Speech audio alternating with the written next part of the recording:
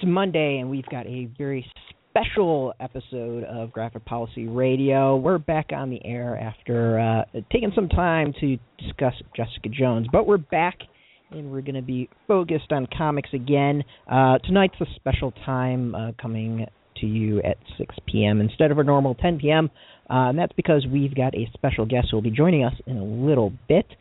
We've got Kieron Gillen, who's a favorite writer of ours, has been on the show in the past. He came to attention in 2006 with collaboration between him and Jamie McKelvie for their work on Phonogram. Jamie and he have yet to escape each other and somehow been roped otherwise innocent Matt Wilson into their unfortunate pop comics Katamari. Their most successful work is the 2014 ongoing series, The Wicked and Divine. Kieron's other books for Image include 3 and the forthcoming Ludocrats, which I will definitely be asking about. He's worked for Marvel, Avatar, many others. So he's actually located in London, which is why we're doing this special show to get him on the air. But before we discuss things with him, I want to introduce my co-host, Alana. How you doing? I'm great. You know, I've been writing publicly for a while now that Kieron is my favorite contemporary comics writer, or comics writer of my generation / his generation. People have a tendency to be humble when one says that, so hopefully he won't tell me, no, that's not true. But it really is. I've just found that I relate to and identify with his work a great deal, and that we're coming from a lot of the same places in terms of our interests and passions, and I just am so excited to have him joining us on the show again. And actually, folks, we have interviewed him once before. So if you want to hear about, you know, how he first got into comics and all those sort of backstories, it's a great time to just go and listen to the earlier one we taped about. I guess it was probably about a year ago, because today we'll be focusing more on what he's doing now and moving forward. Yeah, so you're a huge fan of his.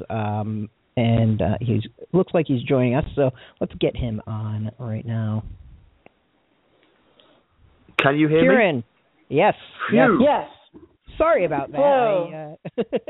Stupid technology. Guess I probably should have been clearer on things. Sorry about that. Basically, my browser was going crazy. I have had that many times. Alana knows and has dealt with me when I'm in complete meltdown mode of things not working on the browser. Well, I'm here now. I'm sorry to keep you waiting.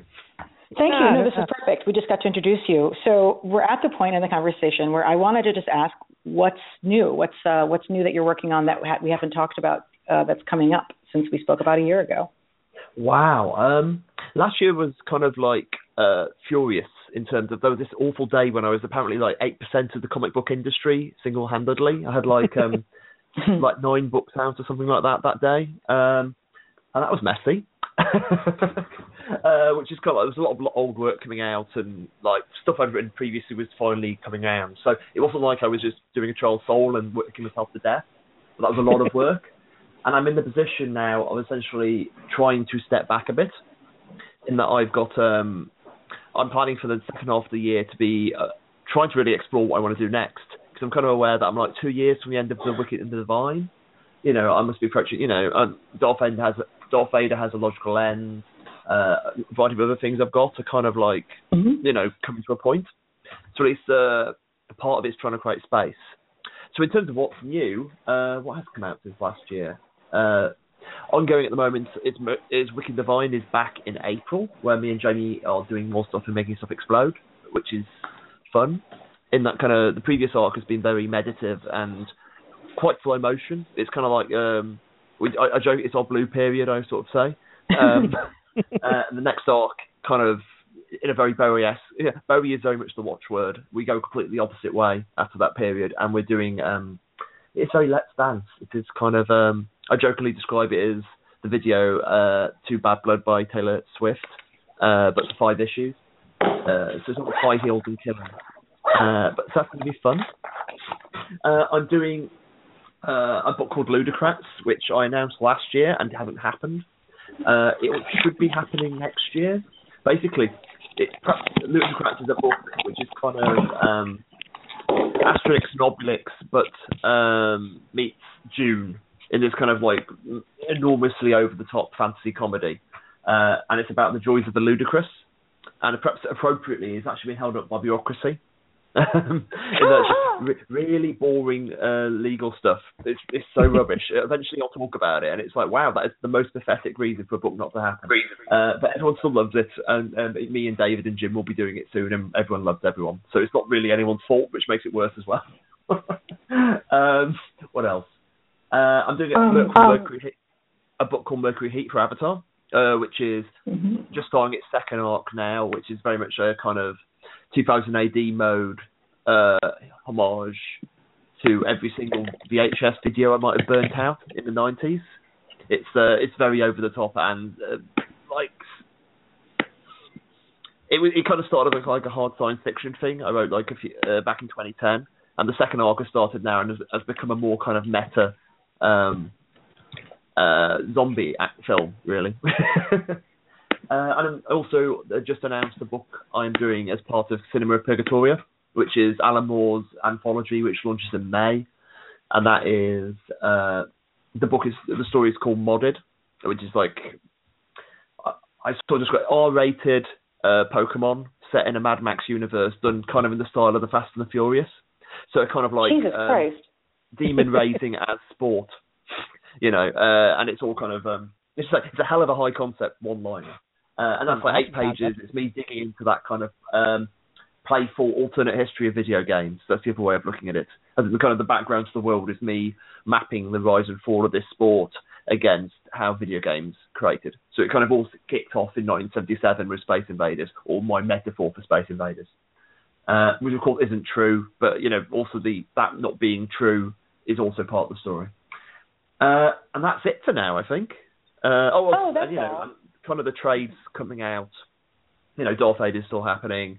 Phonogram, the final volume drops like next month, like halfway through March, and that's it really. Which is it sounds like a lot, but compared to last year, it's not a lot at all. Wow, it's a ton. I mean, last year, was last year was the conclusion of Phonogram, which is really the comic that you first became known for doing, and has been a project that you guys have been working on together for a very long time. And Wicked and the Divine got really huge last year. So, it's just incredible to hear all these additional projects that I can't imagine doing it. I wanted to start actually talking a little bit about Phonogram. Sorry, go ahead. The audience, one of my missions has been, because I adore Phonogram, has been to get all the folks who've been reading The Wicked plus the Divine to also read Phonogram. And a frequent thing that comes up is the reading order. And I think both you and I have concluded that the best reading order for Phonogram is to read the Singles Club, which is the second trade paperback, and then go back and read the first. And then the Now would be the third at the end. And it's interesting because I think I'd always figured that perhaps the reason it worked that way is that, you had different audiences in mind in a way when you were writing your first volume than when you were writing your second. Yes, it's a little bit like that. The second was sort of more for new people, whereas the first maybe were for people who are part of coming out of a more British audience who are more familiar with the things you were talking about. I mean, basically the first one, everything you're saying is kind of true. I think the real reason we suggest the second one first is just because we knew what we were doing. Me and Jamie, Rue Britannia is our kind of really raw, like garage band sort of vibe, and the whole thing is really. It's really lo-fi. It's kind of designed to feel like a fanzine. It's really in black and white, and this whole sequence is just like a fantasia based around fanzines. And really, me and Jamie just weren't as good as we were in that awful. Like, I'm really very, we're both very proud of the first volume, but kind of in basic competence. So it's like there are things in the second volume which won't trip people up as much, despite the fact there's many things in the first volume that are a bit more accessible. I mean, there's more of a plot. The second one is much more about a sense of mood. Whilst the first one is kind of David Cole goes on an adventure to find out what's happened to Britannia.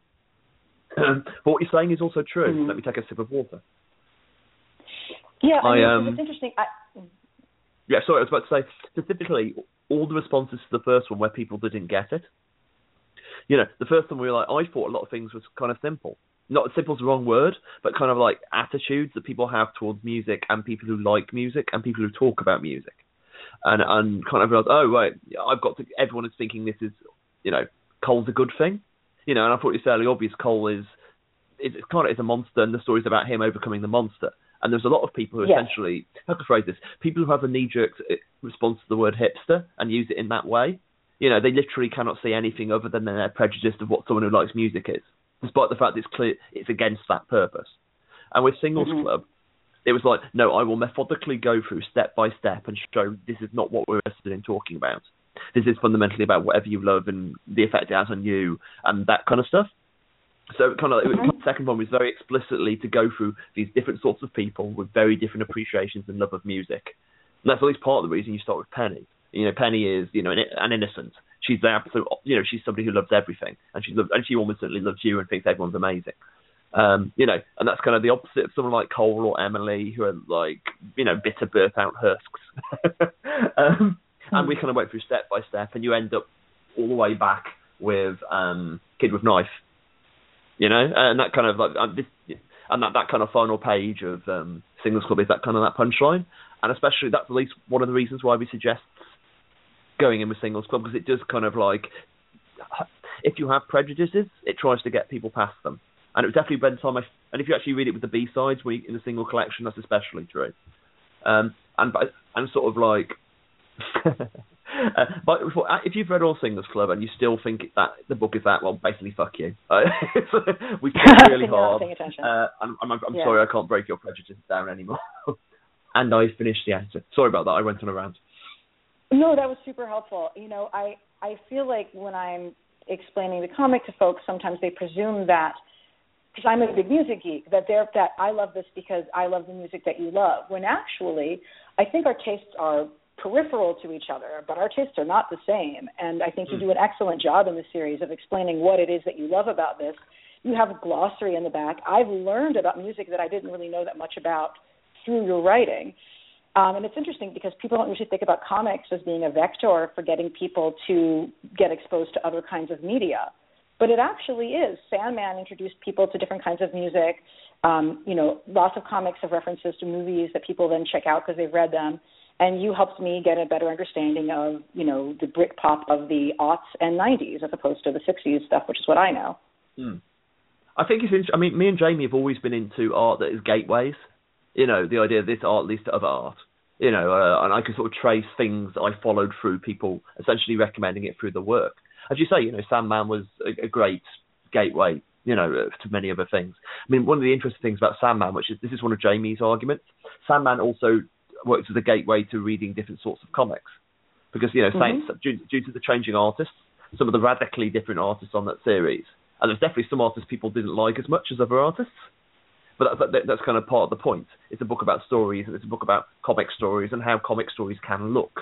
You know, that's like a textual meta element, and it kind of educates an audience, and you kind of come out the end of Sandman with a wider appreciation of what comics can do. You know, and that's something me and Jamie have completely ripped off in the last arc. In that kind of, you know, quite radically different artists serving different kinds of stories in our universe. You know what I mean? But yeah, I love that. You know, there's nothing I like more than reading a book or a band or whatever and sending me spinning off in a different direction. Yeah, absolutely. I completely agree with that take on Sandman as well.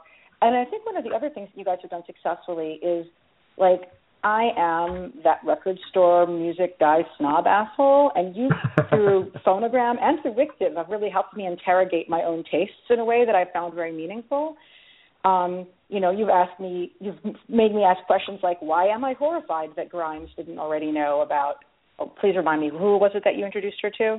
Take On Me. I must say, we're presuming that, as in she kind of like tweeted about suddenly thinking, you know, that it followed shortly after us Jamie interacting with it on that way with the covers. So I wouldn't 100% claim that, but yeah, it is I can understand that horror. But, you know, yeah, but basically, like, you guys have helped me interrogate, like, you know, okay, like, there's the music that I like, and a lot of that is coming from a specific, generally, like, very pale male and old and aggro location.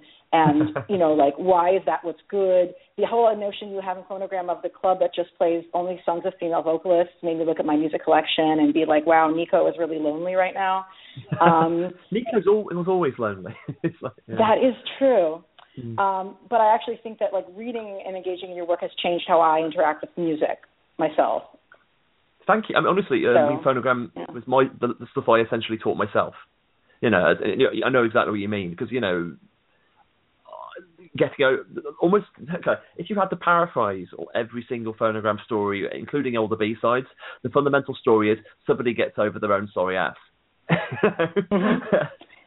Yes. I think that you've kind of... Sorry, I think we're talking across. But no, I would agree, because I've been that guy, and I have flashes of that guy. And it's like trying to, okay, what is the best way to... I'm quite sappy as a human being in many ways. It's like how best can we be kind to each other and ourselves, and what we really kind of get from art, and why does this mean to us in this way? And I write a lot about transitional people in terms of like moving from one stage to their life to the next. And the concept of pretension, and I mean that in the most definitional way in terms of, so why do people often, it's a standard joke about like many forms of music subsets. Oh, you're such an individual, why do you all dress the same? And that's like a joke from the outside, but I'm much more interested in saying, why does people choose to dress the same? And what they're trying to discover about themselves. So yeah, I'm glad you get something from it. Yeah, very much. And I think that one of the pieces of music that I know you definitely have successfully transmitted to a new audience, even though, again, folks like us are always coming to terms with the fact that the kids might not like the things that are important to us. But I do think you did a very excellent job of, drumming up some more youth awareness around David Bowie, frankly, through Wictive. When Bowie died, the piece that you guys were interviewed in was fantastic and definitely one of the more meaningful ones I'd read. But what I also thought was really interesting is you essentially then wrote some fanfic of your own comic of Lucifer, the character, interacting with Bowie. And I don't think I've had another comics writer write fanfic of his own work before. And that's just really meta and beautiful. It is weird because it's like that. It's the how to phrase this? I am interested in fanfic despite not being allowed to read it. You know what I mean? As in the kind of the boring legal reasons, but it's like as an intellectual construct, I find that interesting.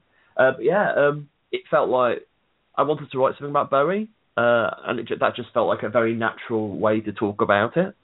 And the idea of like also like. Of course, I miss writing Lucifer. I miss her too. Have you noticed the dates? Like Lucifer dies the day after Bowie dies. Bowie died on January 4th. Lucifer dies on January 5th. Holy! And of course, yeah, I know. And of course, when the world found out, it was January the 5th. As someone else has pointed out, Bowie would have been diagnosed with cancer when Lucy became a god, so it had 2 years to live. If it had been 5 years, it would have been even more significant. Yeah, I'm also. Sorry, there's part of me that kind of if they ever, the whole Wictive TV thing. If they ever change it to a TV show, I'm pretty sure they will say, let's make it 5 years to live rather than 2 years to live, because 5 years is of course 5 TV series. And, that's the sort of change I can get. At the same time, if you change it to 5 years to 5 years to live, instantly you know what you have to get for the theme tune. Well, I was going to say to get 5 years. Yeah, that was for folks who don't know, 5 years was the first song off Ziggy Stardust. Yeah. Actually, I was scared to ask you about the TV show because I wasn't sure to what extent folks could talk about it. Really, I mean, I know it's a ways off, but you have a very comic booky comic. Because of. You also have a very easy to read comic for people who aren't used to reading comic page formats, I think. Like, it's very clear, the art is really intelligible. But, you've written a story that I think will be great in television because it's going to be super visual, because the characters are diverse, God willing. But it's also, much like Sandman, you have a story that's a very comic booky story. And it's hard for me to conceive of how that would work as a show. And I hope it happens. God knows. Yeah. It's interesting. I mean, we're kind of... Me and Jamie, I mean, it's still early days yet and all that, but me and Jamie are very pro-adaptation, as in we kind of don't really like adaptations which are too faithful. We like people... For example, the only bit in Watchmen that really worked was the bit where they started taking leniencies, the credit sequence. Everything else didn't really work at all. And it's like, you've got to be slightly... and that's at least one reason why we do... I mean, Phonogram is deliberately written to be almost impossible to adapt. And, Wictive, it's kind of... And whilst you say we try to be very accessible, but a lot of the tricks we do, whilst very visual, are comic book formalism. So it is very much a kind of like, we kind of hope if people adapt it would take the, okay, how can we do something that has that makes you feel like this, but in our medium? You know, I mean, if I don't know, what I would do would be almost everything is soundtracked, but apart from the performances. You know, you have soundtrack fights, you soundtrack everything else, but when people do the God performance, it's just abstract noise or something. You know, make it you suddenly become a Hannibal art film. You know, that I would hope. I hope if whoever approached the material would approach it like that. But you know, on the other hand, you could approach it in sort of joke. You could do it in a really gleefully trashy way as well. You know, it's basically a soap opera. You know, so God knows what it would be like. Huh. I mean, it's interesting also with Wigdiv, like, Phonogram is very much, even though, like, yes, music is a stand-in for whatever it is that you're obsessively, whatever culture you're obsessively addicted to, but with Wigdiv, you've explicitly made their performances not actually be music. They're something experiential. And when you, like, what was the decision to have it not be music, even if we never hear the music? The decision not to make it be music? Okay. Pardon me if I've said this before. I mean, but at least part of my thinking, you know, the quote about I literally always forget who it's by, and I'll paraphrase it badly, but all art aspires to the condition of music. It's the idea that basically music creates feeling and emotion without any reason, whilst everything else kind of moves by. You know, there's a reason why you read a sad story. It's sad because I empathise with that person. Listen to a series of noises in order and it makes you cry. There's no reason for that, you know what I mean? It's like your brain being hacked essentially. So all art aspires to move without reason. It's just a direct connection between this creation and you. And the idea of us doing what the gods do the idea was what the gods do is basically what music aspires to be. You know, the idea, if you could think of a higher art form that's more direct and more connective than music, it's what the gods do. So you know, it's actually something that doesn't exist in our world, but it's the platonic ideal of art. And that's why we kind of did it like that, because we didn't want to make it be pop stars, because it's got to be a little bit flexible, because this is every 90 years through history. So I kind of wanted, you know, I've said like the 1830s gods are, at least some of them are the romantic poets. So in those points, we're talking about poetry. And so it's something a much more flexible idea of what art can be. Like, whilst we're using the tropes of pop stars, you know, we're really talking about art generally. And that's the reason why we did it. Because if we do, One of the questions I kept getting from folks is they want to know which other pantheons we'll get to see, but you guys might not know that yet. But if you have anything you could tell me, that would be amazing. As in which periods? Let me think. I've got, basically, the current plan is, basically, when Jamie comes back in April, which everyone can pre-order now. Look, there's my capitalism plug. So it's actually, the next arc's really, really, really fun. But Jamie does his arc, and then the month after we do a guest annual, and that's set in a different period. And then we have the trade come out, which doesn't include the annual, and then Jamie's back the next month. So in other words, we kind of have something every month from now on. But Jamie does all the current Pantheon stories. So that's kind of our plan. The first one I plan to do is the 1830s. I'm sort of researching the romantic set story now. In fact, I've got to write it quite soon, which is a lot of fun. I get to do Shelley and Byron and Mary, and probably a bit of Keats. I think I'm going to get Blake in. I think I'm going to get a bit of Blake there, or a bit of Blake in there, a few other people as well. That'll be fun, and it's set entirely in the weekend. The lake in Lake Geneva, the one where, you know, basically the weekend Mary wrote Frankenstein. So let's be honest, that's a fairly obvious place to put it, and frankly, that's the right place to put it. This is Wigdiv. There's nothing subtle about Wigdiv. And you might imagine what the writing of Frankenstein might be through Wigdiv's metaphor. Other ones we're thinking about. I want to do one in Rome. I want to do, obviously, the first Pantheon. I will do at some point. I want to do one in the 1820s. No, it's not 18. Sorry, the 1920s, which is I want to do an Agatha Christie take on the modernist gods, and then there was one, but with the gods, which is a fairly obvious one. I kind of want to do an Arthurian one. The Arthurian one, you can just literally think for a second. You think, okay, now I understand how, an Anchor's Merlin, and you kind of roll with it from there. But yeah, I've got a list. I want to do a South American one, South American pantheon. There's a Japanese pantheon I'm playing with, which I'm not quite sure I can pull off because it's more conceptual than an actual Pacific story. But yeah, basically, since I've got like a number of annuals I want to do, I'll just basically pick and choose stories until I find until I run out of periods I want to play with. But at least part of the thing with Wicked, the idea is so big that we kind of want people's own imaginations to fill some gaps. And like the idea this is a big, and you can dance with it, and it's bigger than we can ever possibly all write. So at least some of it is going to be the readers to make their own. Yeah, those are absolutely conversations that people have. I mean, this is true for Phonogram also. When we knew that the volume 3 of Phonogram was going to be the last, people were all talking about like, well, what are the music milieus and times that would be really interesting to see phonomancers in? And I'm completely taken with that idea, especially because of different kinds of people that you could have using magic in that way. But you guys are definitely like keeping that IP close and buttoned down, I would imagine. Never use the word IP about Phonogram. Phonogram is far from the concept of law and IP is the world. No, that's our pure indie kid coming out there. Sorry, Alana. It's definitely closed. I think Phonogram is basically me and Jamie.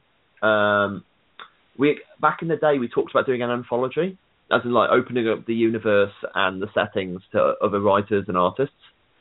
And that's not, we might still do that. There's there's definitely an alternate dimension where me and Jamie just did 50 issues of Phonogram, and we did it from like 2006 to 2011, 2012, and that would have been a completely different life. That would have been like, I had a plan. I wanted to do an arc set in New York City, and I was going to go and live in New York for 3 months and just write about whatever happened. That was that's the alternate dimension of how Phonogram could have been. I wanted to do something out there, like the concept of punk or whatever. I wanted to do. I have to go back into the files. There's a story I want to do about being Cole before he became Cole, before we met Britannia, and basically that would be about my teenage metalhead days in Stafford. That would all be about that complete dead end, nowhere town of it all. And that, that's quite an appealing. That if we're ever going to, there was a point when Phonogram was going to be 4 volumes, like the first 3, then we do a 4th one, and the 4th one would have been that volume, which would have been a prequel essentially, and the last scene would have been led into Cole meeting Britannia, so the whole thing forms a loop. But we're not doing that because I don't think it's that good a story. I kind of like I picked up, I used some bits and pieces elsewhere, and I must say there are other ideas. There are other ideas I've got for sort of like Phonogram-esque stories, but they're in different time periods completely. And I can almost separate them from Phonogram and do them, you know what I mean? As in since Phonogram has become so specifically about like Cole and Emily and that crew. My kind of, these other stories are now kind of separate from that. So I feel free. If I was ever going to tell those stories, I would do them in something that was, like Wickdiv's not that far away from Phonogram in many ways. So these story ideas would be clearly coming from the same creative part of me that makes Phonogram that makes Wickdiv, but they wouldn't be Phonogram. That's interesting. I was just saying, we definitely have people Phonogram's a book that changed people's lives, and I say that in a way which ultimately I'm wincing. But it was our first, people got the Twos comic. It was the that you changed the way I think about music and think about the music they love. And that's incredibly powerful, and they people go around and feeling like a phonomancer and giving yourself the privilege to think about yourself and your life in a magical way is very powerful, I think. Completely. And I also feel like there's a bit of a split. Like when I talk to, this is primarily when I talk to other comics critics, not when I talk to the general public. But I feel like the people who are most passionate and obsessive about Phonogram are folks of our generation, and like the people whose lives are completely like all about like Wickdiv, I find are often younger. Yeah, you can only have one Invisibles. If a book will hit you at the right age. When I sort of describe, Wickdiv being this, probably 4 years book. It'll be 5 years with the public, but essentially about 40 issues, 30 to 60. And it's almost like the length of a degree. It's the idea that you will literally come in at the beginning of Wicdiv, and I will teach you everything I have ever learned. And at the end of Wicdiv, you will have learned. You'll basically be able to skip everything I learned between up to 38, 39, and that's kind of what Wicdiv's explicitly designed to do. It's about like what I learned about being a creator, and to be honest, what I learned about being a human being. That's a weird thing. Of course, I've written up to issue 22, which is about the halfway point. So it feels true, and I know the end, and I know the end very precisely to the level where I've started writing bits of it when I'm bored, basically. So it's so the heartbreaking thing about Wicdiv, it's all there in my head, and I know the journey, I know the sort of what I'm trying to do with it, and what me and Jamie are kind of wrestling with. I just want to sit down and tell everybody everything. It's like, if you get me drunk enough in a pub, I'll probably just tell you the whole plot. I'm kind of awful. Don't do that. Noted. We won't do that, no. I want to talk with you about writing a little bit. I've had people who are new to your work ask me basically like, oh, is Jamie queer? I'm sorry, well, not Jamie and you, because of the like excellent representation and portrayal that you guys do. I've had a few queer people ask me like, oh my gosh, this is a straight guy and he gets like 90% of it right, and that's amazing. You've been somebody who's spoken a lot about the importance of representation and doing it right. And one of the points that people always raise is like you have to talk to other people whose experiences are outside of your own. But I also know that asking people for feedback on those kinds of things and having those conversations can be hard. So when you're writing characters or people of color, when you're writing queer characters, like how are you talking with your friends who have those life experiences to help you create those in your own work? I think it's like how to phrase this. A lot of it depends on the book, because a lot of it depends how quote unquote deep you're going. And I don't mean that kind of like as in like I deliberately set Wicdiv in the UK for many reasons, but one of the reasons was I understand race in the UK better than I understand race in the US. On a guts level, because the very specific experience of race has a texture, and I am more familiar with that texture on a daily basis. Despite the fact, I talk to my, all my American friends. Talking is one thing, but that kind of live gritty level. At the same time, Young Avengers being a less social realist book than Wicdiv meant that the fact that I'm a British guy writing American race constructs and experience, it's some that's how to say this, less hazardous to fuck up, because the book is less about that, if that makes sense. Because by if you're writing about the pop, essentially art and pop stars, you're in some degree writing about race. So a lot of it is actually you set the thing correctly in that way. In terms of the conversations you have, at least part of it is that you end up. I said this is a really, really hard one to wrestle down, because at least part of it is you come to. What I always say is, Young Avengers is no more or less queer than the social group I was hanging out with when writing it. You know what I mean? Mm-hmm. As in the people, and with Wicdiv, we are trying to write the world I find myself. This is London I know, it's London I love. So there's a lot of that, being with people and seeing what they go through, and reading lots and just talking casually about stuff. And and some of it is really when I know I'm actually knowing enough to know when you're in dangerous ground, and that's when you really go and actually grab a friend and say, really, what do you make of this? And I suppose the other part of it is,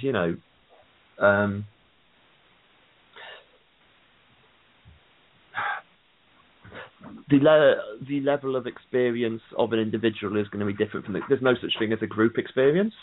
You know what I mean? As in, like, the individual. I think especially people can get scared of that concept, as in, because people have different opinions inside a group, and everyone's queer experience is different. So I always bear that in mind as well. A lot of it is also writing about specific persons. There's that quote that I come back to a lot. The problem with stereotypes is not that they are incorrect, it's they are incomplete. Which is the quote I always think a lot about. And there's definitely characters in Wicdiv. If you were going to make a cruel reading of Lucy, she's an awful bisexual stereotype. And no one's ever said that about Lucy. And that's because I've written her like that. Lucy's a lot more than, if you cherry picked her, you could completely argue she was that, and she's not. she's a lot else, and the reasons she does things are her own. So that's the sort of thing you bear in mind. Does that answer the question? Absolutely. This is the sort of thing you can write. I want to write books about. But yeah, I'm glad that I mostly get away with it. Oh no, completely. The one time I was really holding my breath was a case where I'm actually not the person who could tell you if it was okay or not, which was the Sekhmet episode. Yeah. Sorry.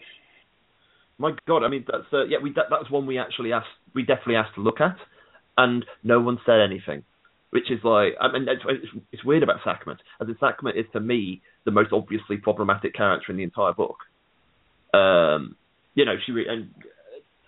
There's a reason why in the first issue we entirely bracketed her with Amaterasu in terms of yes, this is problematic. It's at least part that this is the story we are doing here. Please go with us. There is reason for this. So yeah, Sekhmet's the ones that terrified me, but no one said anything about Sekhmet. Does that surprise you as much as me? No, I was relieved. I was really scared. I didn't want to have to publish a piece that was critical, so I was very relieved. I also just have to say that you did such a good job. Brandon Brand being the artist on that was such a great fit in terms of style. Oh my God. It's it was one of the things that's just magical. Oh yeah, obviously Brendan, and it's there's a physicality. Something I was trying to do with that issue was I spent a lot of time thinking I've got a cat, so I'm looking at my cat and trying to get the sense of disconnectedness to it. The cats, say I love you by blinking. So blinking is this metaphor. So we go from scene to scene without really caring, and of course that's really about that's completely quote unquote being a cat. I've actually just some fingers here, which isn't helpful at all when I'm on the radio. At the same time, this is really talking about Ruth's experience, and the point of Ruth is, this is somebody if you spend your time saying you're not angry all the time, you probably are angry. That's kind of Sekhmet's the entire point is how she's frozen herself, and Sekhmet's heartbreaking to me. So yeah, I know, but at the same time, it's as I said, you do the boil down what Sekhmet is. That can completely be that. You know what I mean? If someone wants to do a hit piece on Wickdiv, in terms, if they really just wanted to start a fight, you completely do that, and all you've got to do is strip away everything that's interesting about the character. So yeah, I worry about this stuff a lot. And we just kind of it's same it's same with Amaterasu. We know the reasons we're doing it. We think we've got it carefully. We think we thought it through carefully. We hope that people will understand our intent is good as much as it can be. Not that the intent particularly matters, but yeah, you think it through a lot. And so I always say to writers are really worried a lot about everything because writers are neurotic. But it's that kind of people. If you're the sort of person who is thinking about having a conversation with someone about the work to check that you've got something right, chances are you'll probably be okay. And I wouldn't, there's always mistakes generally happen when somebody doesn't ask somebody. I think you just assume you've got it right. Every time I've got somebody to read stuff for a reason to do with this. Any corrections they've suggested are corrections we would have done anyway. You know what I mean? As in we already thought, that's turned out wrong. There was the trans consultant, for example. The issue 5, which was obviously that was a really loaded issue anyway, involving Lucy and Cass having the thing, and there was on the front page, Lucy's doodling on the poster of Tara. And originally, I just because she did a moustache and a beard on Tara, and of course this is just sort of thing people doodle on beards. That sort of thing people doodle on pictures. But of course, stepping back and looking at the context of the issue, oh no, this changes this really in the context of the transphobia later. That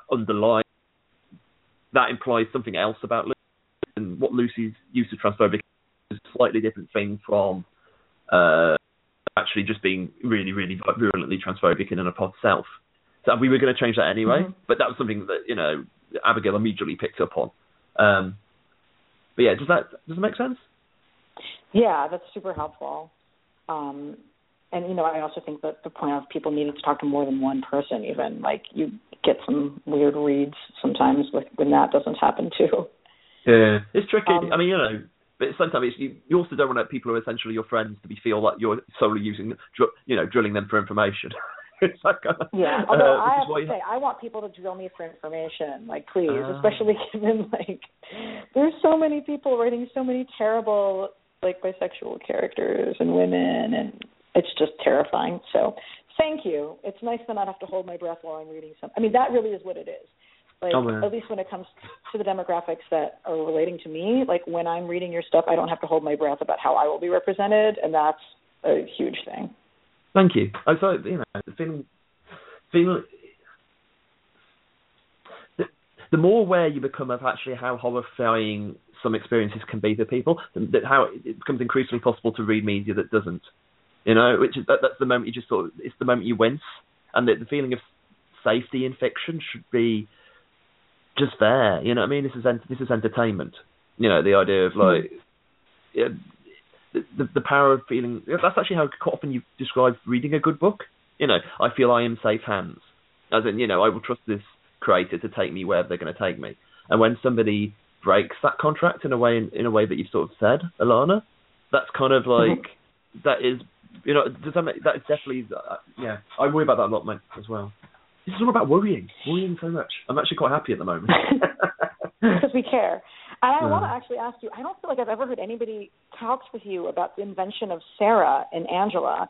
And I just want to say, like, and I've written about this, like, Sarah is, like, the main Marvel female character that I've related to, like, ever, which is, I think, it's interesting that it's a character who didn't get invented until, like, I guess about a year and a half ago or so. And, it's also, like, a trans woman who is, like, brown, but not, like, it's hard to say exactly what because she's from another planet or realm or whatever have you. I'd love to hear you talk a little bit about creating Sarah, like, what made you decide that Angela needed a bard and why her and all that other stuff. Well, basically, we've just wanted to rip off Xena. I don't know, it's like Angela is so hard, as a person. There's the kind of like, and the entire point is she is not very good at emotions. She's not very good at expressing things. She has this system of rules that she has to live by, and she doesn't really like, but she feels she has to live by. And for me, like a lot of what I wanted to, at least I want to do with Angela was to make her awkward. In that kind of, she's not just like a Wonder Woman figure, and she's not like particularly likable even all the time. I think, because for me, there's no point in just making another character like somebody else. You've got to find a niche for them. And Angela to be this kind of almost like opposite of Loki, this creature of law and whatever, and how awful it is to be trapped in it. For me, the feeling that you're trapped inside a system of like rules and regulations you can't really control, but are somehow important to you.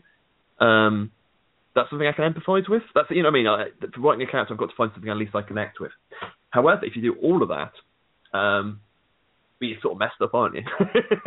It's because you need other people around it to do like some of the emotional work, and some things to show that Angela can care about things, and some things that make Angela open up. And for me, that especially that first arc when I was writing the lead story, there's bits where Angela's just obviously terrified that she's going to lose Sarah again, and it's leading up towards she doesn't want the idea. She knows she's being tricked by somebody, by Malketh.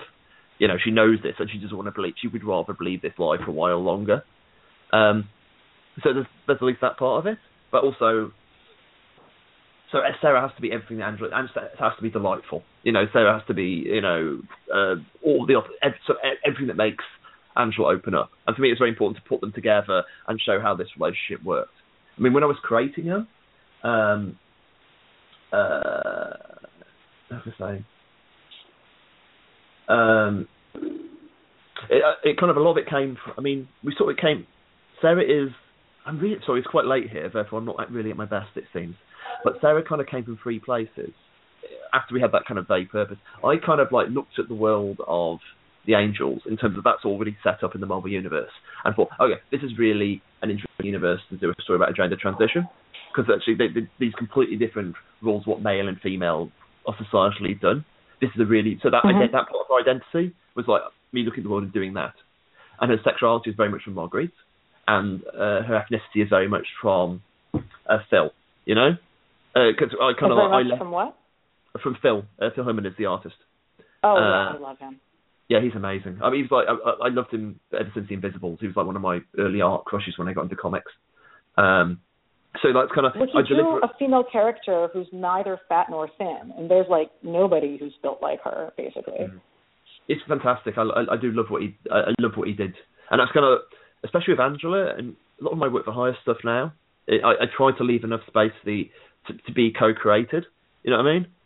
As in, I kind of did say to Marguerite early on, it's like I would be entirely fine if their friendship was merely platonic. You know, I think a close female friendship is also a powerful thing. But, you know, and of course, we know the way it went. You know, but that's kind of the idea. It's Sarah is genuinely co-created between the three of us. Well, thank you, for sure. No, I'm so glad. It's like it means a lot that people and I got, especially after the end of the first arc, I did get like. Most people were willing to go with me, but I did get some like concerned mails about it, and understandably so. So yeah, and I did spend some time talking to people about and trying to set their minds at rest and all that kind of thing. Huh? What were they concerned about?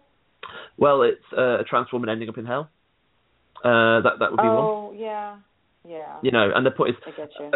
These conversations are very, and I talked, quite sincerely. And one of the things someone put, it's like when a community is so used to seeing that a character, when we are so used to seeing ourselves treated like something, because it's very quite difficult to read a story where they're treated like that, despite, the entire point of Sarah is we love her. That's for me the whole story. You know what I mean? And of course the assumption that if you do something, you know what I mean? And so yeah, that is definitely the sort of, and I was aware of that, and that's why I did kind of. It's a push and pull between, okay, I'm going to have to do as much as I can to show this is not the story you're telling, and Sarah's, lean into it enormously and set it up well in advance, and lots of other different things like that. And also by implication, Angela's going to go and rescue her. That's the really big important thing. But at the same time, I kind of, when, people say hypersensitive, and it's not, it's a ludicrous thing. When your life involves seeing this so much and it's so personal, and it's happened again and again and again, that's not hypersensitive. That's a natural response to a world which is utterly horrible. Yes, thank you. That's a great response to that. Yeah. But at the same time, especially with Sarah, it was that kind of, if we didn't, since this was the only real, since Sarah's like identity came after the core of the story, and the need to have her, this is obviously either we put someone like Sarah right at the heart of Andrew's story, we don't. And in that case, it was like, well, I would think if we can get past this bit and try to actually sell and explain and hope this works, it's worth the cost, because we put this woman right in the heart of Angela's life. You know what I mean? It's a rare chance this makes perfect sense to have a character like this, and we should take this with both hands and work out a way to get it through it. Margaret's done astounding things with Sarah. Yeah, I have a question. I feel like she's really your heir to your particular approach at Marvel, actually. She's like, honestly, between her and Al, I wouldn't say Al's got his own completely, both of them are both of them are doing entirely their own things as well. But I can see they play so well with stuff which I was doing in their own way, and and they're both close friends, and I love them intensely. So I've got a question. A lot of your indie work, a lot of it has to do with pop culture in general, and it usually feels like a kind of a meta exploration of various aspects of it. What drives you or what interests you exploring that in comics, which using pop culture to discuss pop culture? I'm basically a creature made of pop culture detritus. I sort of joke. It's it's like. What did Gaiman make Sandman out of? Well, I make it, the great works of all literature ever. But I make my magic out of Knicky B-sides, because that's essentially what cut me and I bleed, that stuff. I just find this kind of, I find it very fascinating. There's a kind of bastardized Ballard quote, which me and Jim Rosenow, the gentleman I co-write Ludocrats with, We quote this back and forth, and we have for like about 15 years now. Stay true to your obsessions, and your obsessions will stay true to you. The actual quote's much longer and better written because it is Ballard. But the general point is what we take from that, in terms of like, if you find it interesting, pursue that interest intensely, and like, don't be afraid and don't double question. And the question, like the pop culture stuff, is kind of trashy, and I read your big literature and the stuff that people respect, but I don't need to fight that corner. As a human being, I tend to fight uphill, as in like, my main defining obsessions have been video games, comics, and pop music. Fundamentally things which are disrespectful or disrespected, and that's great. And I will lean into that, and I will love that. I mean, I kind of why is Phonogram? Wick did this kind of an actual genre story that occasionally splits apart at the seams because we try to cram too much into it. Phonogram is a literary story trying to pass as a genre story. It's like Phonogram really it isn't. It's like if it can hold itself in a certain way and feel a certain thing. Maybe people think we're actually a real genre story, and and Phonogram isn't. It just isn't. But why do we have all these trappings of genre? Surely it would be much better to do it as a straight literary story. And the reason is because pop music is fundamentally disreputable. We are using genre for its literary purpose to actually make what pop music feels like. As in, taking, I don't know, Mamma Mia by ABBA seriously is both something I believe intensely, but also realise it's kind of something that's intrinsically ludicrous. And that by making Phonogram both of those things simultaneously, we kind of are close to being pop music. So in other words, doing Phonogram as a literary story would be a betrayal of it. That's a very overwrought example of like why I am obsessed over pop culture. At the same time, I'm a big leveler in terms of like, my love of Dostoevsky is exactly the same as my love of Kaneki. We also got a question from Twitter from Cam, who is listening while doing his homework on his school-only iPad, so he's breaking the rules.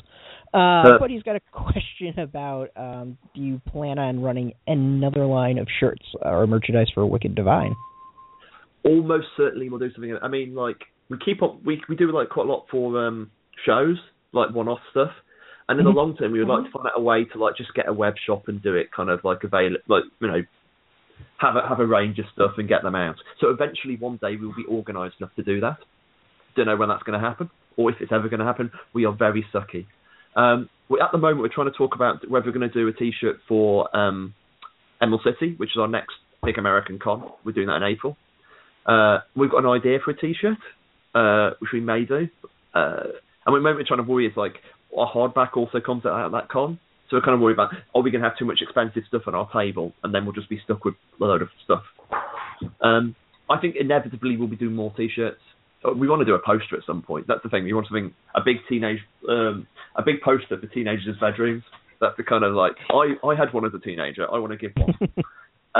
That's perfect. We joke. We also say we should do a board game. And we have no idea what a Wick Div board game would be. A bit like kind of Cluedo with sex, with my kind of immediate thought. But who would know? Wow, that's amazing. Actually, speaking of teens and a teen emailing us and all that, I mean, I really think one of the things that you do better than anyone is write teen voices. And I mean, it's easy for me to say that because I'm not a teenager, but it seems like teenagers also agree that you do a good job of that. And you're very, very active in social media spaces, especially like Tumblr. And Tumblr is a very like young and female and queer space. Mm-hmm. And I was just sort of wondering, like, what is the role of Tumblr in your process, actually, as a writer? And how have those conversations contributed to how you write young people? Wow, that's an interesting question. I'm never like, firstly, thank you. I'm always, I remember being utterly petrified writing the Singles Club, because half the cast are like 19, 20, and Phonogram is a book that is so intense about the correctness of the knowledge. It's like writing teenagers and young Avengers is easier than doing those kids in Singles Club, because those kids could be a little bit, whilst Singles Clubs were specifically, these are obsessive 19-year-olds. You know, the level of specific signifier and semiotics had to be so precise there. But as a more general thing, I don't know. There's a lot of my general rules. I think I maybe remember what it was like to be a teenager better than some people. That's like part of it. I take those emotions quite seriously.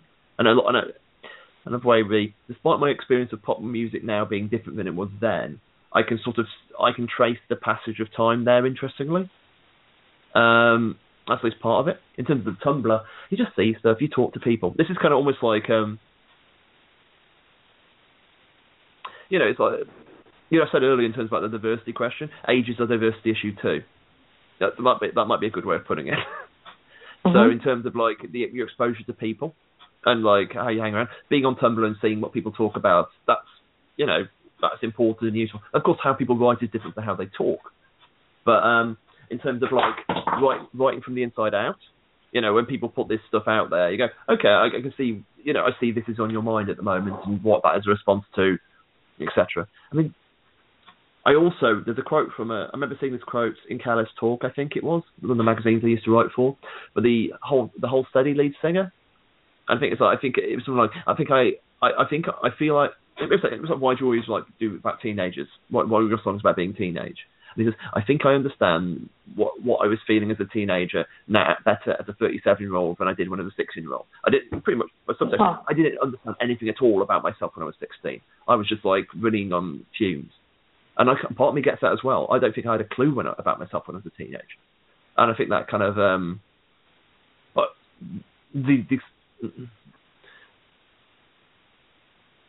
I don't know, some of those emotions feel quite close to the surface to me, and I think that's what I tap. And if you kind of write from the inside out, the voices are kind of like, I like to think the voices are kind of surface almost.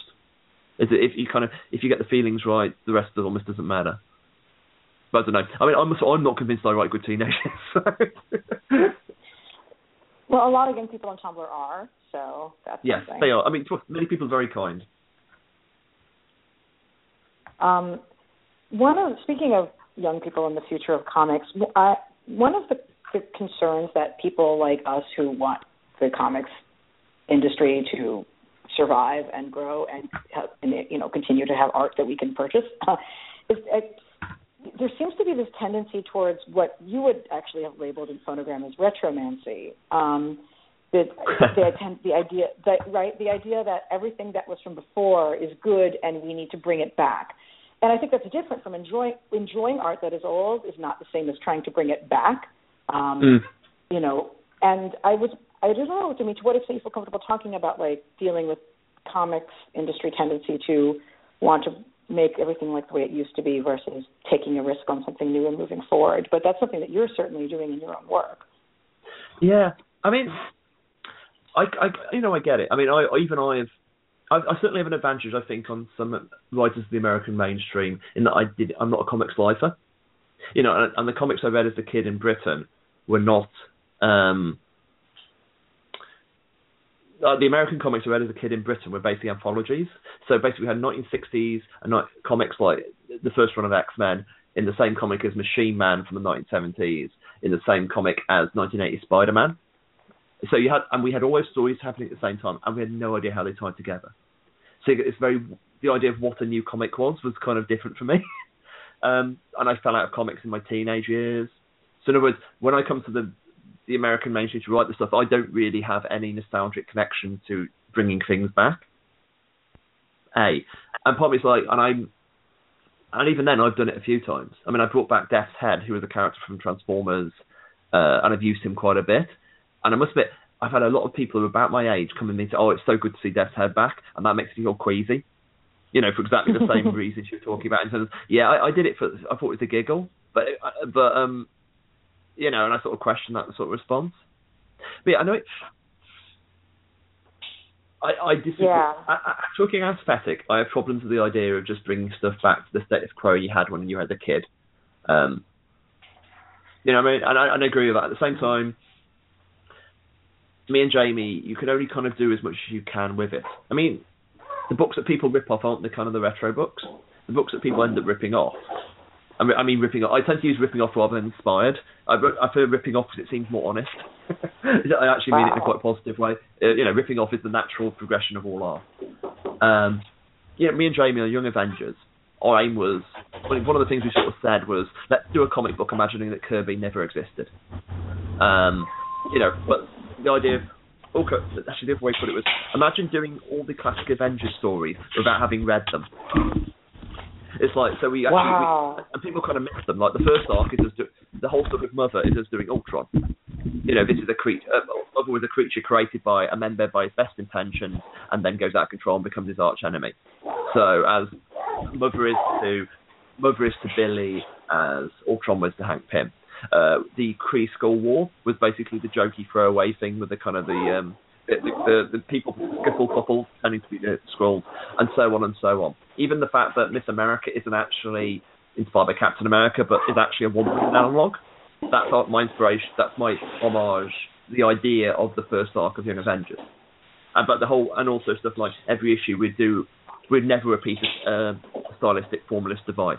So every issue we did a fight scene in a completely different way. So all of Young Avengers about the concept of let's do new stuff. So I very much hung my flag on that. And I don't think many. And there's definitely some people who have been inspired by Young Avengers. I think Young Avengers was probably too weird to be inspired by too much. But the one which everyone was inspired by was Hawkeye. Hawkeye, moved the dial in lots of interesting ways. And it's like Daredevil. Daredevil is a less radical book than I think Hawkeye is.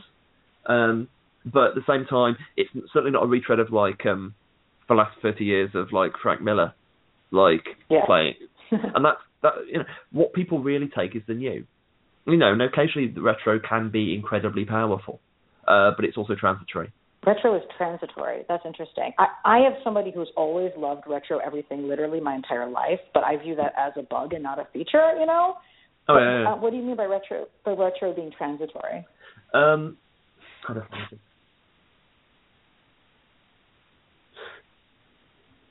As in, it gets you from any future you built upon retro only works by the way that the retro has become not retro. And by which I mean is, here's a good example. When I went to one of my friends, actually the guy I based Shambles around from a Phonogram, we went to a mid-noughties revival indie club. And of course, that's it's hilarious. I'm laughing at it because the idea of doing a mid-noughties revival is just laughable. But for him, this is obviously formative music. This is the equivalent of me going to a Britpop club in '96. Sorry, me going to a Britpop club in 2006, and he was freaking out. And he was like, "This all sounds the same."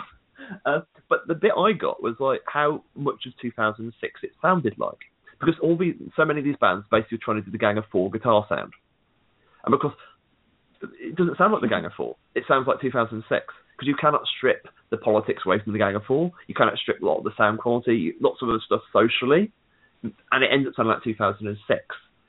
So in other words, what I mean by transitory is, if you're doing your ability to do a straight reboot is impossible, because you end up creating something new by default, because due to the fact you're creating retro works in a world that's different.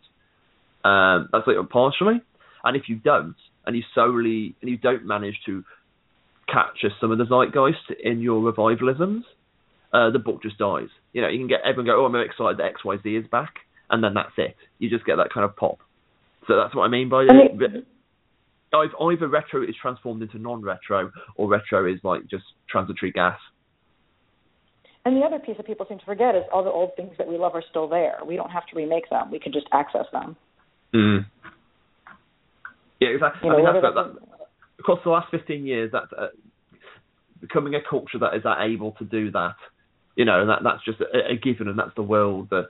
I mean, I'm a little older than you, Alana, but I was at the last stage when there was an assumption that you will have listened to all pop music ever. You could just about be an expert on.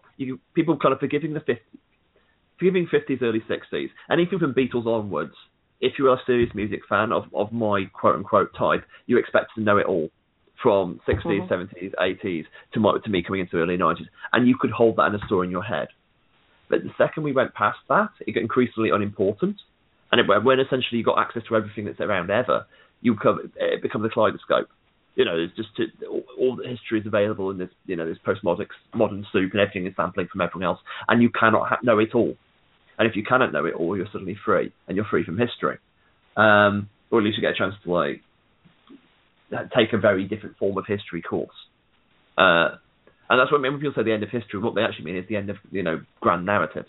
And if you talk about it in terms of pop music and pop culture, we're definitely past the end of history, I think. And that's partially to do with the accessibility to all the old things.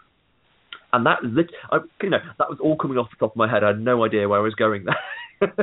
Well, I typed the word yes with several S's after it because I completely subscribe to this. Yeah, it's interesting. It's something for folks our generation and certainly older to just check ourselves on, right? We make a lot of assumptions about what does it mean if someone has never actually heard the Beatles, and actually if what they've heard instead is some completely pivotal music from a different culture or country that we don't have any familiarity with, why do we think that we get to dictate what is important and what isn't? Exactly. It's one of the. When I was a video games critic, people were, how could you have never played XYZ major game by Nintendo? And I was like, I was playing a lot of other things.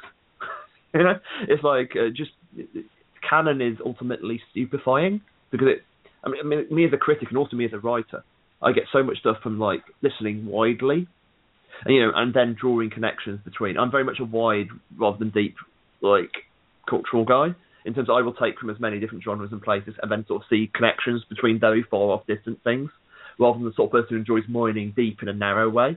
And for me, at least for me, I find that much more useful because it gives you. For me, I tend to think it leads to more novelty and understanding of a wider, a wider fragment rather than a very narrow, blinkered experience of art. Wow, this is awesome. This is gold. This is these are things that interest me. Brett, I know we had one other question from Twitter I want to make sure that we get into before I just talk to everybody. But. Yeah, this one's also from Sam. I'm going to kind of go with a slight twist on it. So one of the I think most talked about moments in comics last year was Wiccan Divine issue, I think 13, which obviously played a lot with readers' emotional states, and it seems something that we have no problem with doing. How does it feel as a writer kind of to see that reaction from readers to something that you write, and is there points that you get into writing being like, oh, this is really going to set people off or get people crying or screaming out loud? As a writer, is that crossing your mind when you create stuff? Yeah, I don't know. It's I think I had a weird turning point in me as a writer. I've always played hardball. I'm aware that when I came into comics, I did the big Bible for Uber, my World War II comic, and that has really these very big beats where you build something up and then destroy it. But my turning point was Journey into Mystery, and as much as I've often kind of people thought I was a cold writer before, it's because my characters tend to be use ironic distance and try to hide behind masks a lot. My characters are quite often liars. With Journey into Mystery, due to writing Loki, who was, kid Loki was incredibly sweet and lovable and whatever, and a kid, and was an incredible liar, but at the same time, he was a kid. So he had to wear his emotions near the surface. Leah, his best friend, was also a kid. She had a completely different set of masks, but it was all still kind of allowing me to be a bit more emotional. And this led to a point where I kill Leah off.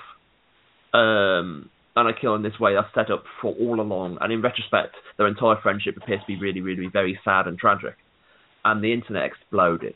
The Journey into Mystery fans wept and cried, and it was and I felt terrible. I knew it, and I wrote this in the pitch all the way back in issue 1. And this is 19 issues into the run. It was, and I was this must be what Josh Whedon feels like all the time. And I told my wife this, Chrissy, and she said, "You must feel pretty happy." And I said, "No, I don't." And I wrote this big, you can Google it, it's notes on Journey into Mystery 639 or something. 629 maybe? No, 639. And it's me trying to work for the things. What on earth why do writers want to do this to people? What perverse thing makes them think that, oh yeah, you being really upset is going to be good for you? And it is. We believe that. And this idea that this is a useful way to process our feelings about humans. And as horrible as fiction is safe compared to reality. That's like kind of the worst thing. The idea of like us flirting with grief and horror and excitement and passion and death via fiction is infinitely more pleasurable than, you know, burying people you really love. So yeah, that might be it. Wow. The other part of it might just be that if we're going to write about life, we're also writing about death. You know, we're writing about what the experience of life is, and that big kind of like the pit, if you to quote, you know, Baphomet and Morrigan. You know, that's there as well. So the idea of like flirting with these experiences in a relatively safe environment, and we don't have to consummate it. Yeah, I think that's interesting. I think that's powerful because it goes to the heart of us, and that's why people care, I guess. I mean, the thing is, I kind of hope that people... I think the main thing about Wicked is, when we got past issue... I'm actually quite confident as getting to the end and being okay. Because issue 5 I was worried about, because we've just killed Lucifer. And it's like, everyone loves Lucifer. Jamie wrote me an email immediately after the first issue came out. It's like, are you worried about killing our best character off in issue 5? And I was like, yes I am. Maybe though everyone will stop reading. And they didn't. And then, of course, we're going to do it again in issue 11. It's like kind of like... And it's like, we were very aware people could just stop reading the book in issue 11. And we've had a few, but generally speaking, everyone was incredibly excited by it because they had, what on earth are they doing? And then we've gone all the way through commercial suicide, which is weird and experimental. And everyone seems to be okay, and sales are fine still. You know, we called it commercial suicide literally because we're thinking it could just crash at this point. And all the way through, and people have gone with us. And that fact that they've gone with us through all this, it's like, oh, good, they have faith in us. And the fact we know we are doing it for a good reason means me kind of like, all right, we're fine, people trust us. And we kind of come back to what we were saying earlier about diversity. If people think they're in a safe pair of hands, that people care about this, and they have faith in trust in the creators of the work, they'll go anywhere with you. And the second you've lost that, you're fucked. You know, it's interesting because, I mean, everybody I knew, like, the internet exploded when Persephone died. Of course, I was like, of course Persephone died. Persephone dies. That's what Persephone does in mythology. And for me, like, I had a much more, even though I love that character, she's wonderful, I had a much more emotional response to the end of Phonogram, where nobody actually dies. In fact, somebody becomes whole. My emotional response to the Phonogram was like, oh my God, I'm old. I'm not going to get to see my clubbing friends again because I don't because I am old. Yeah. And that you sort of like killed off Phonogram, which is very much generationally aligned with us, I think. And in its place, of course, is Wictive, where everybody's younger than us, like by significant quantities. So I was mourning myself more than I was ready to mourn somebody else. I know what you mean. It's like kind of like it's what Phonogram, of course, being a far less successful book commercially than Wictive, does mean that you don't get the kind of like the fandemonium around it. But yeah, I think, you know, the responses I got from issue 6 were very powerful, as in what people have told me about it, and the kind of the personal messages people have said, and the people who've written about it. Yeah, it's like, especially we stuck the ending. And that's what I kind of said, and it's kind of, it feels really sad, and that's kind of what it is. It's like, the first half of Immaterial Girl was kind of designed to, my God, we're going deep into spoilers here, people, but the first half, it kind of feels like Rue Britannia. This is kind of like, this is a fun adventure, this is an adventure. We've got, here's the bad guy, quote unquote, and here's the good guy, and we're going to go save Emily. And then halfway through, we go completely to somewhere else that appears to be unconnected, then we link it back to it. And issue 5 is about kind of like a watch winding down. That's kind of the feeling of, you know, like a record being put on increasingly slow speeds. And that's kind of how the last 2 issues feel. As in there's a sort of a dread momentum that this is going to stop. And that was what I was trying to evoke. And when you get to the end, that's kind of there. You get this like 5 pages of Emily and Cole just talking. And I originally wrote that quite more upbeat than it ended up being. Because I just love those 2 characters, and they chatted away, and it was fun, and they were quite happy. And Chrissy, so my editor, she was, you know, why is it this upbeat? And it was like, I was like, she was right. And of course, I loved the characters that much. I wanted them to have a slightly happier ending.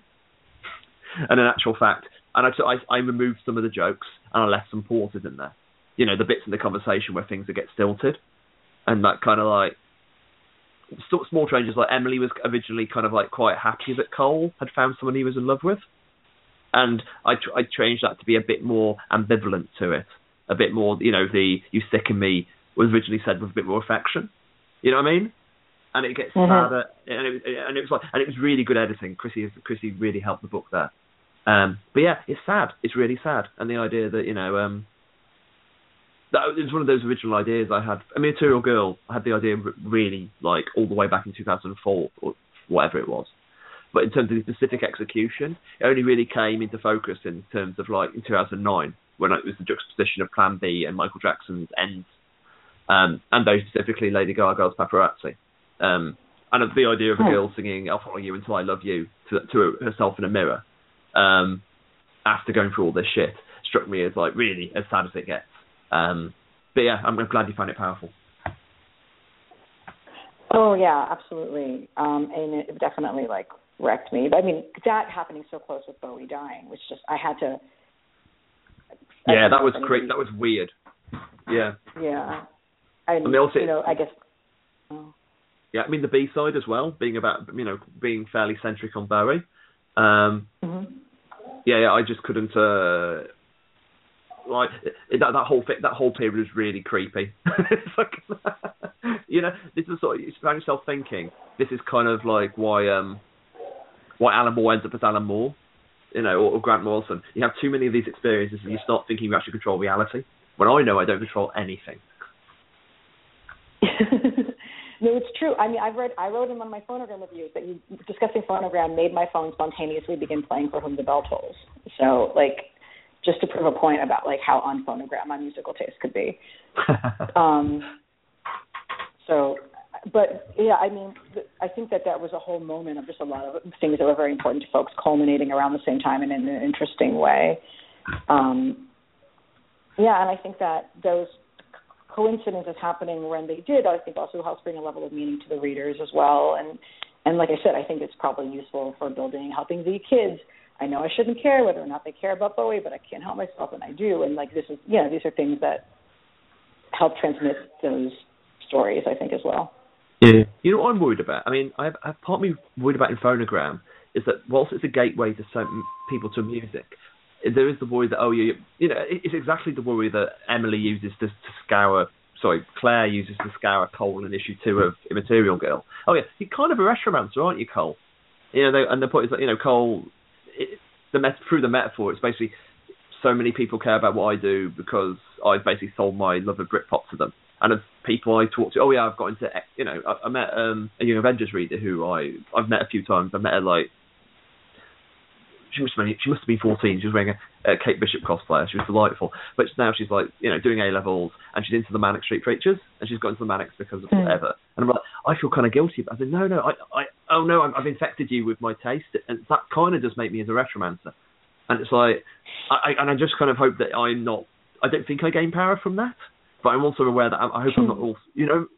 But over worrying about stupid things is kind of Phonogram, I guess.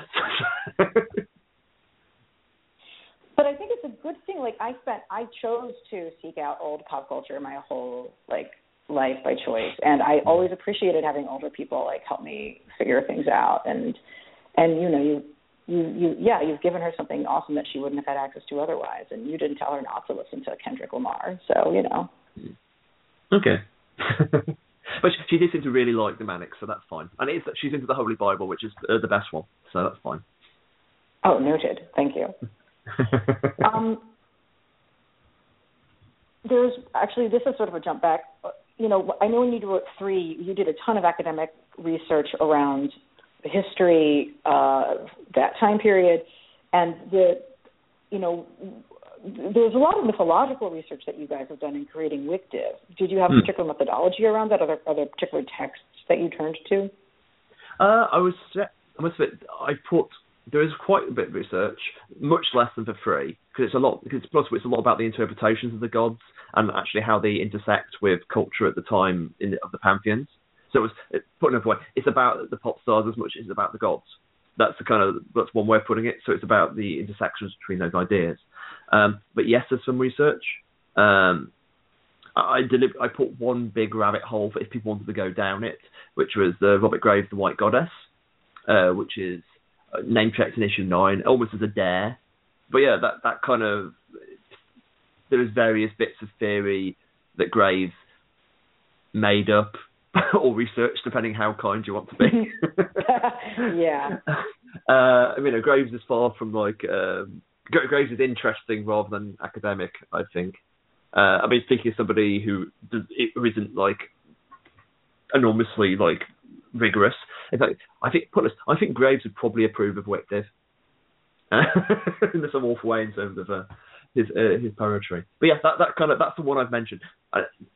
I would rather mention any other specific research in the book as and when it comes. The great joy of Cassandra as the character is that I can make her bring up if I want to name drop something academic, she can. And if I want to... Good point. There's definitely the point, me mentioning the White Goddess at that point is showing my hand in terms of this is the stuff I was thinking about. In other words, it's kind of telling you where I am going. So me mentioning specifically the sort of texts I'm going, I wouldn't want to... Sure, the White Goddess is the big one. So I've sort of given most of my cards. I know that a couple of people I've seen on Tumblr, they really jumped into mythological research because of their engagement with Wictive. And then on the other side of it, you have people who really jump into research around music based on Phonogram or based on Wictive, even depending. I think people can have different launching pads from that.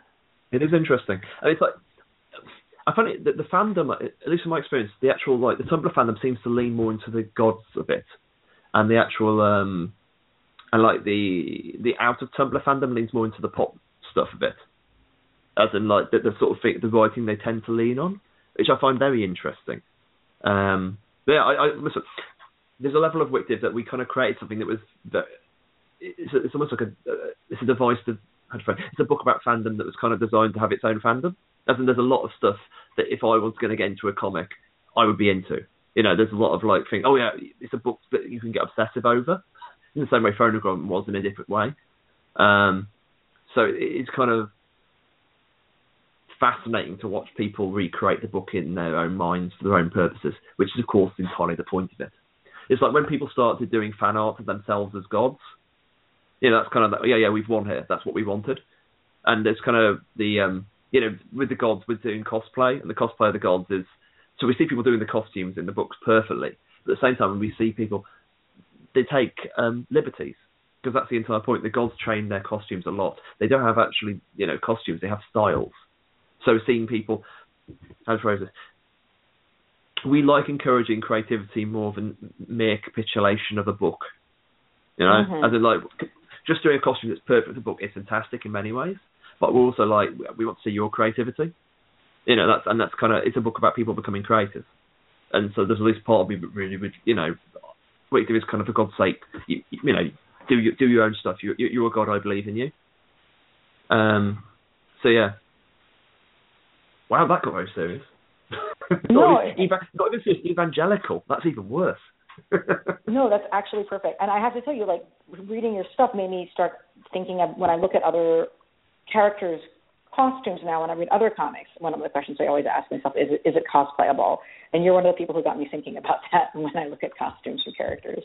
It is, I think Matt Fraction and David Aha's genius stroke on Hawkeye was the Hawkeye costume, in terms of, have a plaster on your cheek and a purple T-shirt, you're cosplaying Hawkeye. You know what I mean? That's the kind of, you just choose something really small and iconic, and you can do, and that's a really good way to get traction if you're going to be sneaky like that. Not that we ever were.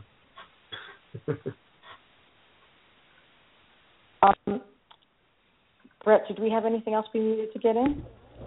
Nope. That's all the questions from Twitter. So my end things are taken care of. I would gladly keep Kieron on the phone for another 3 hours discussing the significance of popular music from various time periods, but I understand that it is past midnight where you are, and I want to spare you.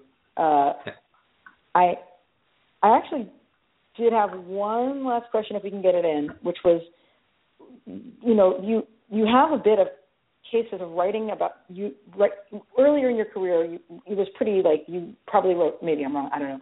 Phonogram, assuming a lot of your readers would be British, but now you're really an international writer, and you still have your work really centered in England. And it's always interesting, like how do you write things that take place in England for an audience that doesn't really necessarily know what these different signifiers mean in England?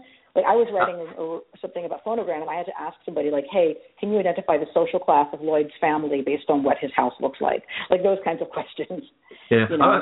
I saw that one, actually, and it was always, I retweeted that with the question, the assumption that he was living with his parents. Yes, as that in, was like, what you would ask, yes. It was like, for me, it's like that whole people were based upon basically where I was living in my early 20s. Or like at my late, or like when I was at university, that kind of the big shared house when there was like 6 people in those houses, you know, that kind of like, so it's a different sort of thing. I mean, it's a kind of like, but there's stuff, you know, there's definitely stuff in Wycliffe in terms of, and it's a lot of the assumptions. I mean, I know in the Sackmer issue, there's the assumption that Ruth is middle class because her dad was in a good house when he got eaten alive, and there's a series of assumptions in there, and I'm sure we'll get to them eventually. But yeah, how much do I worry about setting stories in England for the American audience? Part of me doesn't worry about it too much. Because I think kind of people, if it's a place that feels fairly vibrant and lived in, they'll go with it. And the other part of me is aware that the rest of the world kind of deal with that for America. So if we can deal with it for America, America can probably deal with it for us. That sounds sarcastic, but I actually mean that in a much more general, I have faith in people way. Yeah. I don't necessarily. No, you don't lean. I mean, there's some detail you don't lean too far into, but it's kind of like you wouldn't necessarily lean too far into it anyway. Because for me, the specifics of writing England are much more about that when people see their place they are living in reflected in the world in an accurate way. That's kind of magical, and it doesn't really trip anyone else up. Occasionally, it's even exotic. You know, you get if you see like,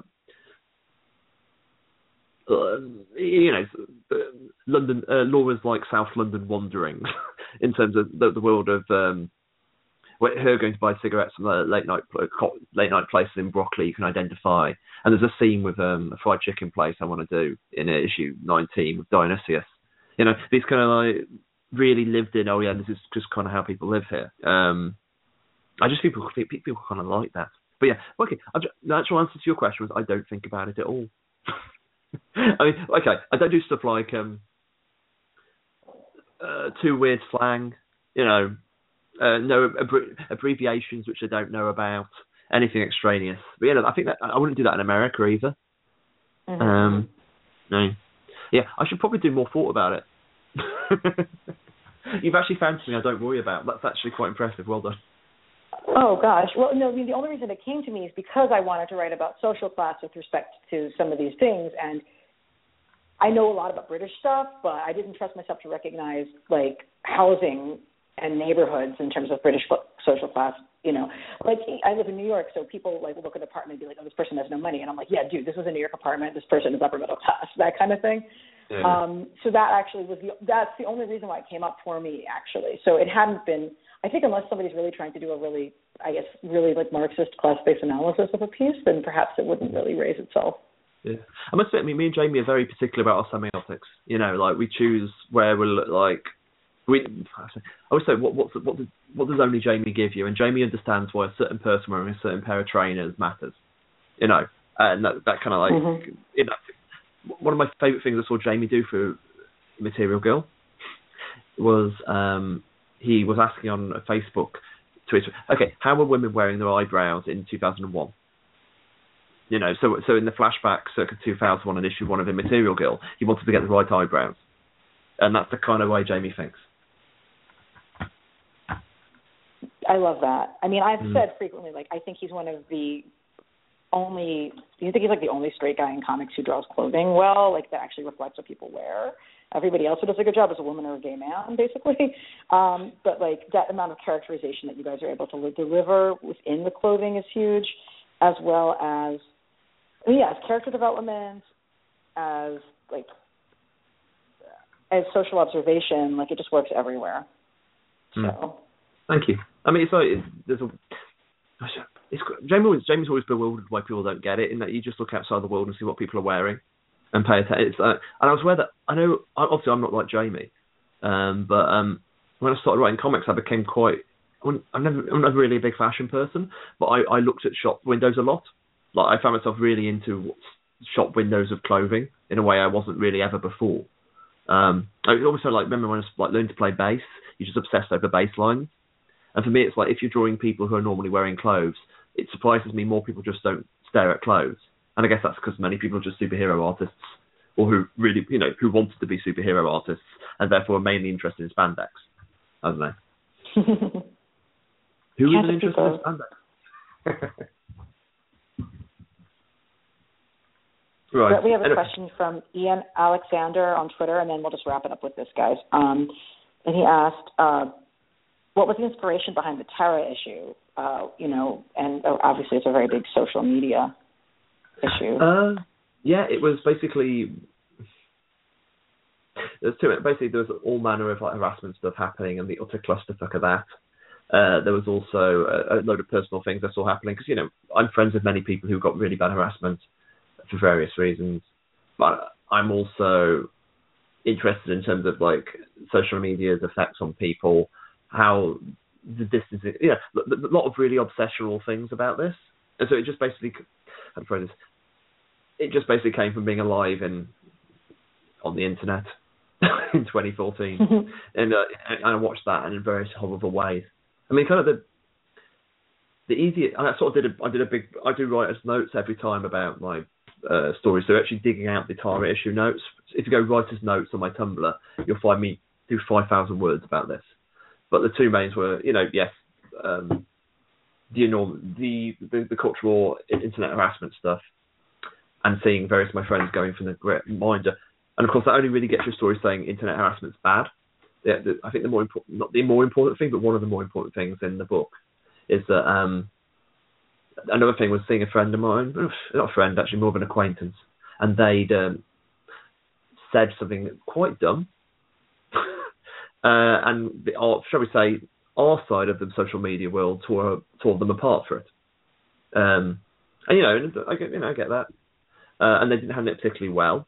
But at the same time, I did actually also know they were really genuinely very depressed and mentally unwell. And none of these people, if you knew this person was mentally unwell, would you have actually not joined a hate mob, even if they'd actually fucked her? And the thing is, you never know what someone's going through. And there's a question of, and there's that. So on some level, I had to make the reader complicit on the Tara clusterfuck, because if you go into the story, the whole repeated motif of Tara is the fucking Tara thing all the way through the first 12 issues. And the point being, you are laughing at that joke. And, various people in the fandom use fucking Tara as a meme up to that point. And then, of course, we reveal, oh yeah, that's just... And you, when you see what fucking Tara actually means, you are in some very small way implicated in the hate mob. The idea that it's very easy for us to be talked into joining structures which are larger than us based on limited understanding. And that's kind of the point. And it more I think the basic fundamental point of Tara is just, for God's sake, let's just think about what we're doing here. So that's where Tara came from. I mean, I think you completely nailed it. On every level, I think that succeeded. Absolutely. It's so easy for me to just jump in and be like, oh my God, she's like the pop star person, so I get why people are complaining about her, and she's emotionally removed. And then it's like, oh, right, well, who are we to dare? Why do we think that we get to own anybody in that way, right? And you did definitely successfully make everybody complicit in bullying her, basically. So it's complicated and really sad, and it's like we're pretty much sure that issue is either very good or utterly terrible. That was an issue we definitely did some due diligence on. But yeah, the response to it was overwhelming and upsetting, and it was very. I always say I still have very mixed feelings about it. As in, I'm very glad the book was written. I'm kind of annoyed it was written by me, as in I kind of wish someone else had done it.